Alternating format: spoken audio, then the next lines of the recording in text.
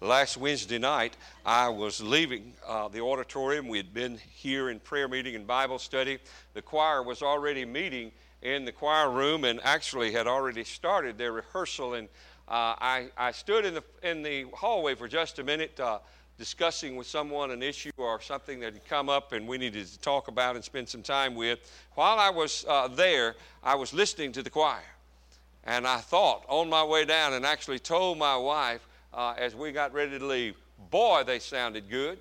And didn't they sound good this morning? Thank you, Brother Ryan. Thank you, choir. And I mean, Miss Denise, that was your easy part on that one, wasn't it? I mean, there's 4 little notes there, and they let you set it out, which is okay. Thank you. What a great job, choir, and they did. And they'll be coming back in here, drifting in just a minute. You have your Bible. I want you to turn with me to the book of 1 Corinthians as we look together in God's Word. The title of the sermon that I've picked this morning is entitled, A Gospel People. I do believe that it is necessary for us to remember who we are and whom we serve. It is times in life and days and hours when we have to stop and remember, who am I? What do I represent? Who do I speak for? Do individuals understand how I feel and where I'm coming from in life? You know, I was sitting in a waiting room, and actually I was waiting on Miss Robin. J.D. was supposed to be having surgery. I don't know if he really had surgery or not. I left that day and he had never gone into surgery, but I was sitting out in the waiting room. She was back in the holding room with him, and I was sitting there in the waiting room, and a man came in and he sat down beside me, and he was mad, okay? He was just mad. I mean, his wife had gone back for the same surgery an hour and a half ahead of J.D. Well, I knew that they had not taken him back to surgery, and he told me, this man, as he sat down, he didn't know me from anybody. He just sat down beside me, and he unloaded. Wow, did I look like I worked there or something? I mean, he just unloaded. No sense in this. We got here at 6:30 this morning. They took her back there at 7:30, and here it is. And I'm thinking, yes, it's 11 o'clock now. And I know what time it is. You don't have to tell me. She is still laying back there, and I want to say, why don't you go back there and lay by her, you know? But anyway, he was just letting me have it. And then as he went on his little rampage, he kind of looked at me and said, I don't know, you may be a preacher. And I said, I am. I am. I'm listening to you. Things are not going well for you in this life when you sit down by a total stranger to rant and rave about what's going on and how unfair and all your hardship and suffering that you're going through, and you maybe use some words you shouldn't use, and you turn to the person next to you and say, are you a preacher? Yes. Who are we? Who do we represent? Life is a whole lot bigger than we are. Our world may be small, and where we live, we may stay confined. I have a brother that does his best never to cross the Emmett County line. He lives there. He wants to stay there. He wants to die there. He's afraid if he leaves, somebody may get him. And I'll tell him, have you ever looked in the mirror? Nobody wants you. But he won't leave. His world is small. His wife decided a number of years ago that she wanted to travel, and so she did. She went to Hawaii. He stayed in Emmett County. She went to Alaska. He stayed in Emmett County. She went to Europe, and he stayed in Emmett County.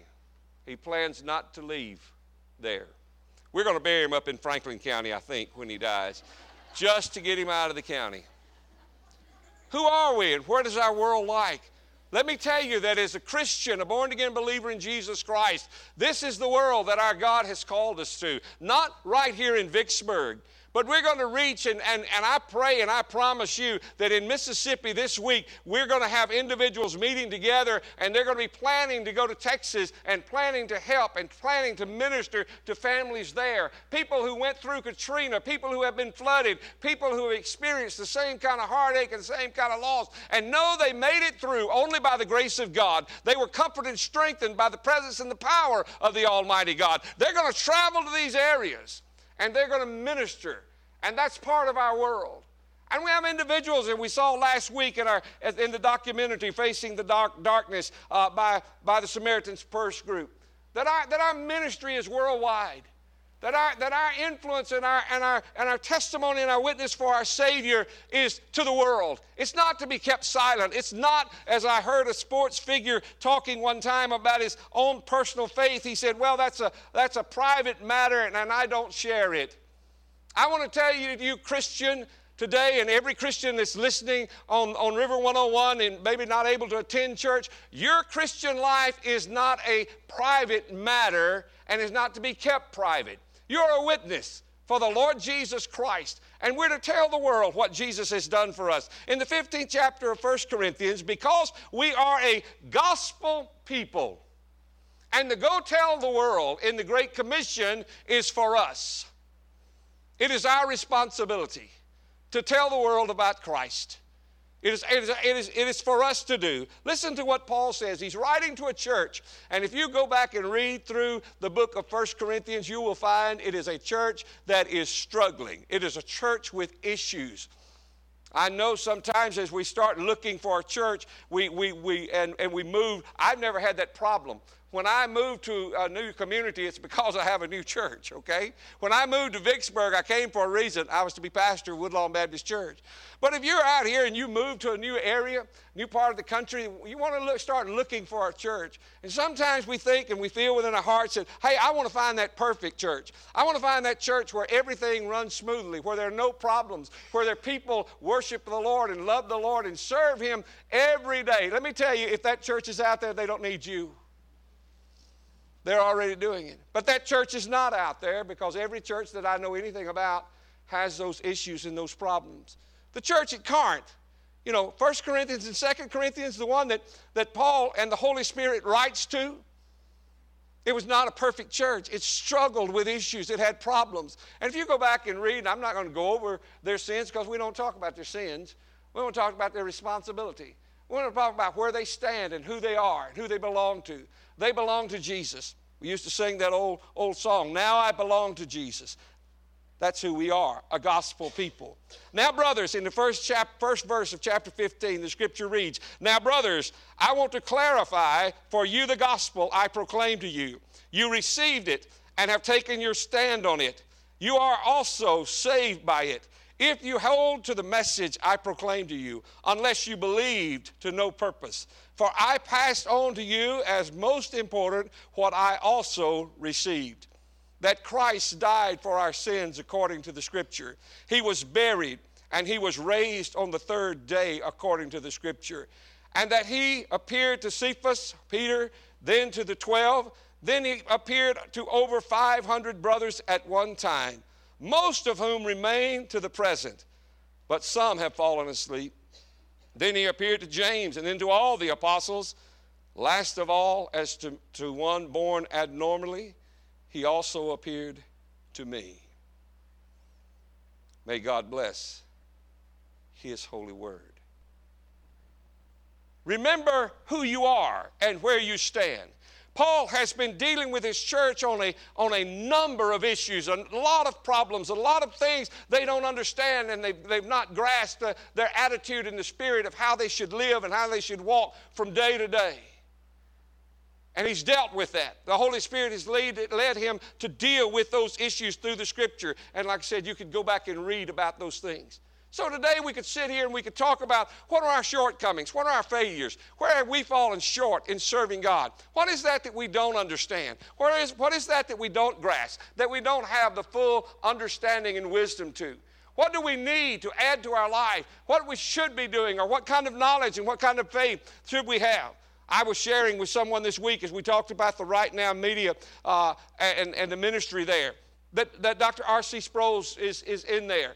And he has this little bitty study on defending your faith. It's 35 sessions. 35 sessions.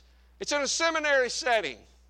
It's kind of like he's teaching preachers and theological students, and he's teaching them. And each one of them are in there from 25 to 30 minutes long.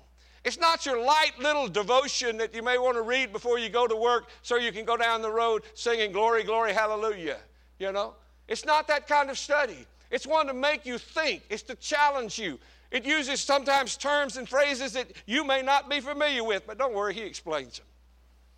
And if you don't get it there, you can always buy one of his books, a lot of his books, matter of fact, and you can read about it. It's out there. We want to go into those things. We want to deal with it. Christians, who are you? Listen to what Paul says. Now, brothers, I want to clarify. I want to make this clear. I don't want to be any misunderstanding when we leave here this morning. I don't want anybody to go out the door and say, you know, I really don't know what the people at Woodlawn Baptist Church believe. I don't know, so I want to tell you. I want you to know. I don't want you to go out here into this community anywhere. I don't want people listening on the radio to say, you know, I've listened to the sermons there and the radio station for the last 30 years that are broadcast out of the Woodlawn Baptist Church, and I don't know what they believe. I want that to stop today. I want nobody to say that we listen to this service, and they tell me now that you can even view this service. You know, we have a group, some folks who live in Honduras, and they listen on Sundays because I think they can understand our language, and that's kind of strange. But anyway, they understand. And last week we got a little message. They could hear the service but couldn't see it. Only a couple of weeks ago did we start where they could see it. But, you know, some people complain. They can't see it. So there may be folks watching this morning, and I really don't know about that. Somebody told me I look good on there, and I'm thinking, wow, it must be a good camera. I need to get one of those, don't you? Makes us look better. Now, brothers, I want to clarify for you the gospel I proclaim to you. You received it and have taken your stand on it. Where do you stand this morning as a Christian? Well, let me tell you where we stand as a church. Let me tell you what we proclaim as a church. Let me tell you what I preached as a church. I shared with Shane yesterday as we sat down and talked about this morning and doing this baptism service. I said to Shane, Shane, had I been your pastor a number of years ago, when you came and shared your testimony, you would not have walked away without being baptized. I would have said to you, I would have urged you, I would have begged you, follow through now in believer's baptism because I believe it is biblical. I read it in the Bible. I find it there in the New Testament church. I even find the illustration of where a baptism is needed because believers have not been baptized into the body of Christ yet in the Scripture. What do we believe? Where do we stand? What do we teach and what do we preach? First of all, let there be no mistake about the gospel. If we're going to be a gospel people, then we are a people who believe that Jesus, is the Christ. When we say Jesus Christ so many times, we throw that together like that's his name. Jesus is his name. Christ is his title. Jesus Messiah. Jesus Anointed One. Jesus the Appointed One, Jesus the Holy One, Jesus the Savior, Jesus the Redeemer. Christ is his title. Christ Jesus is just reversing it, but saying the same thing. It is putting the title first. He is the Messiah. I believe that Jesus is the Son of God, the only begotten Son of God. Do not get me confused with those who believe that Jesus is one of the sons of God. No. I believe Jesus is the one and only Son of God. As the Bible says in John, the never before one like him, the never again one like him. You say, where does it say that? In the Greek, in John, when it says he gave his only begotten Son, that's what it says. The one and only. Never before one like him, never again one like him. The only begotten Son of God. I want to tell you that everyone who says will stand up and say to you, I believe in Jesus, does not believe that fact. Do not be misled. There are those within the city limits of Vicksburg, Mississippi, who proclaim that they believe in Jesus, but do not believe that he is the only begotten Son of God. There is no one else like Jesus. Never will there never be anyone else like Jesus. He is from eternity to eternity. He didn't get his existence in a manger in Bethlehem. He was born physically in Bethlehem, but he existed before Bethlehem. He is the Almighty Son of God. I believe that. That's what I believe. That's what I'm going to preach. I'm not going to teach anything else. So first of all, the first thing is Jesus is God's Son. And I believe that Jesus came into the world to live and walk among us as a human being, fulfilling the divine plan of his heavenly Father. I believe that Jesus was not joking when he said, I came to do the will of my Father. He sent me to seek and to save that which is lost. I do not think that is a light statement. I believe that is exactly why Jesus came, to fulfill the will of his heavenly Father. He lived among us. You say, well, I don't believe that it was the purpose of Jesus just to come and walk on the water. I believe he walked on the water. I don't believe it was his purpose just to come and feed the 5,000. And if it wasn't fried catfish, I don't know. Yesterday, or this weekend, sometime this week, I don't know, I'm trying to forget it. I had this unusual experience to taste baked something catfish. What a waste of catfish. I mean, it was so sad. I thought, people don't know any better than this. What are we going to do with them? Jesus didn't come just to feed the thousands. That's not why he came. He didn't just come to heal the blind so that they could have sight here on this earth. All the eyes of those he healed there when he walked on the earth, they all closed in death. All those that physical eyesight he gave every one of those individuals. Even Lazarus that he raised from the dead, he died again. He went back to the grave. His bones today are still in the grave. They're there.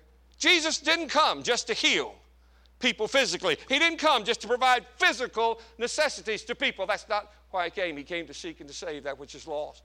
And looking at those who were lost, knowing that in the centuries and to come, that there would be people like you and I, Jesus gave himself as a sacrifice on the cross of Calvary. He died for us. He shed his blood. I believe in substitutional atonement. That is, that Christ died for me. He shed his blood that I might be redeemed. And if you're here today and you believe that you are a Christian, that you have been saved by the grace of God through faith in Jesus Christ, then you believe also he died for you. He died and it was necessary. There was no one else. There was no other sacrifice. There was nothing acceptable to God for the cleansing of our sins except the death of Jesus Christ. He shed his blood that my sins could be forgiven. Where do I stand? I believe he is the Son of God. Y'all know what this is, don't you? I read it to you just a minute ago. If you just look down a few verses, Paul says, this is what I delivered to you, that Christ died for our sins according to the Scripture. It's just right. I'm just following the outline. It's easy to preach a sermon when Paul writes it for you, okay? I didn't have to write this one. Paul put it together, the Word of God, and said, here it is, preach this. That's the best sermon I can preach. It is the Word of God. I believe that Jesus is the Son of God. I believe that he died on the cross for the forgiveness of our sins, shed his blood so that my sins could be forgiven. I believe that. I believe that if you're going to be saved today, you're going to be redeemed, you're going to have eternal life, you're going to spend eternity in heaven, that you must do the same thing. You must believe in the Lord Jesus Christ and believe and accept the sacrifice that he made for you on the cross of Calvary. That's what I believe. You don't agree? That's you.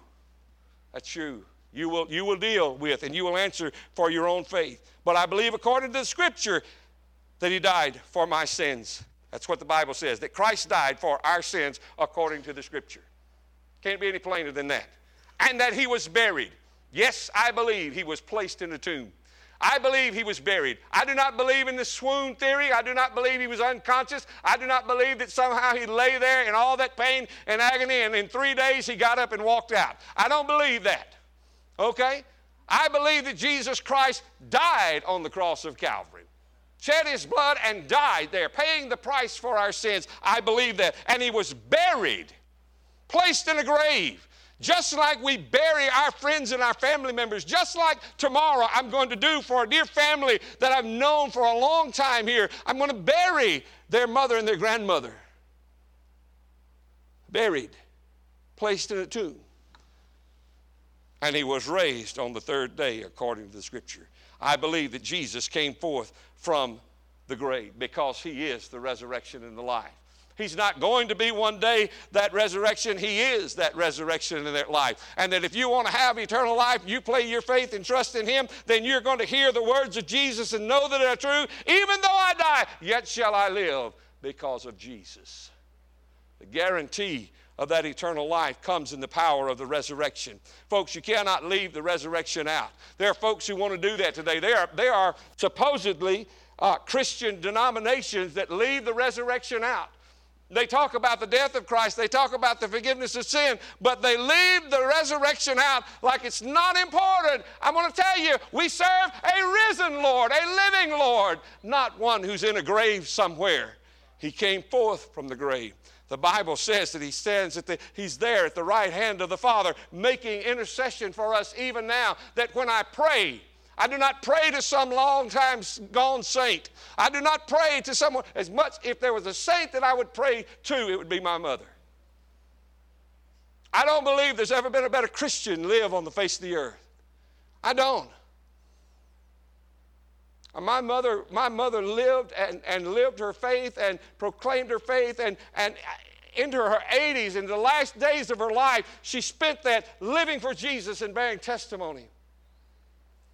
When she could barely walk and she walked in pain, she would get up early in the morning, and it would take her hours and hours and hours to get. How long did it take you to get dressed this morning? Did you spend 4 hours trying to get your clothes on? It would take her that long in the excruciating pain so she could go and teach her Sunday school class. Then she would start praying after she got dressed. Mama couldn't hear, and she thought the Lord couldn't either. She prayed loud.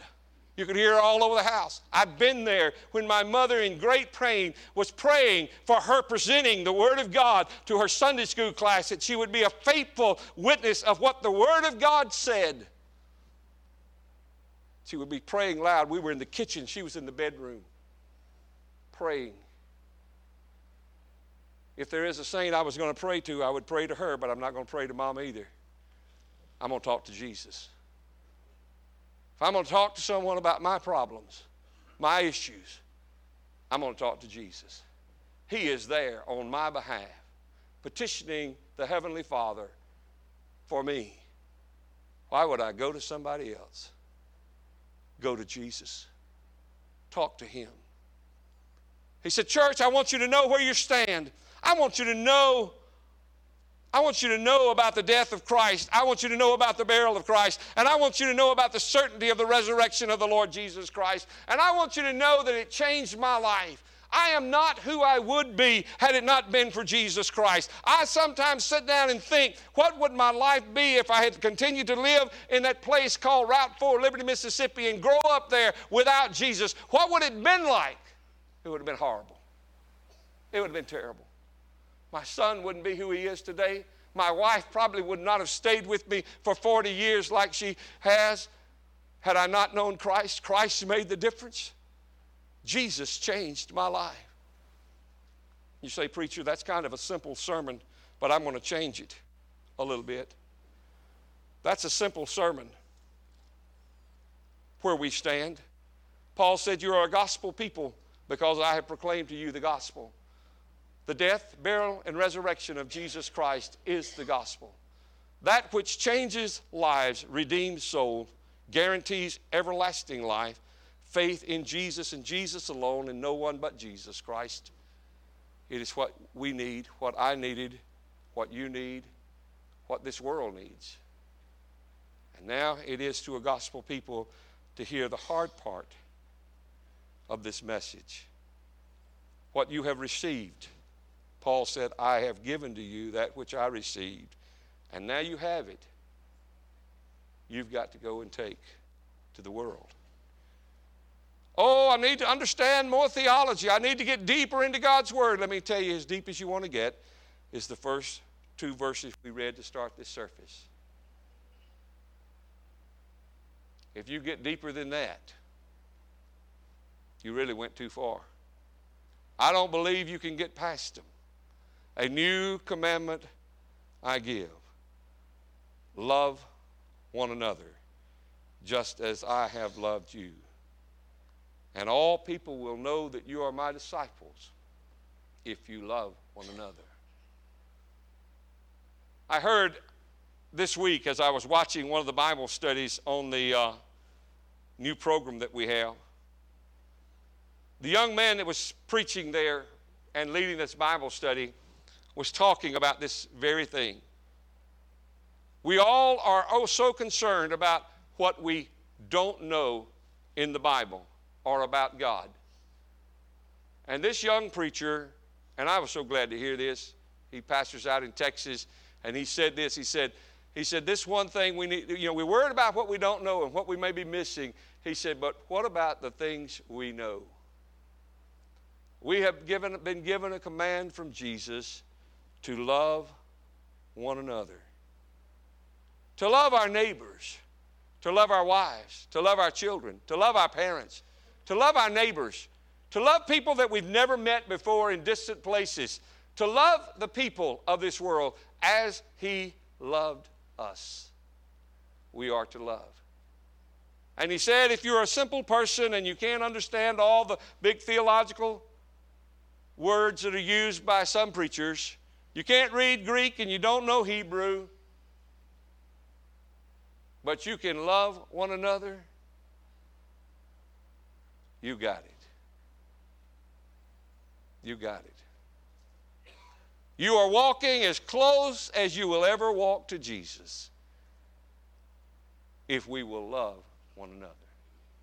We are giving an example to the world of this great gospel faith that we have in Jesus Christ if we love one another. A gospel people without love is not a gospel people at all.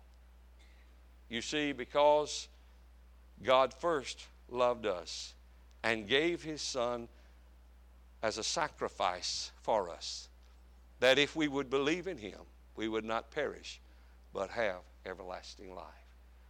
Where do you stand this morning? Do you stand on the gospel of Jesus Christ? Do you love one another? Maybe this morning your life is not what it should be. There are decisions you've never made or decisions you know you need to make. Not for your own good, but for the glory and honor of the kingdom of our Lord and Savior, you need to make these decisions. God's Spirit has spoken to you in this service, in the singing, in the special music, or maybe in the sermon, the preaching of the Word. God's Spirit has spoken to you that today you need to make a statement for Christ to glorify Him. If it is true, as we offer this time of invitation, I invite you to come. I'm going to be standing here at the front as we sing a hymn of invitation together. And then we're going to step out for the baptism, and y'all are going to sing another song. But first, invite you to come. Come to Jesus. Let's stand together as Brother Ryan comes and leads us in a hymn of invitation. How great is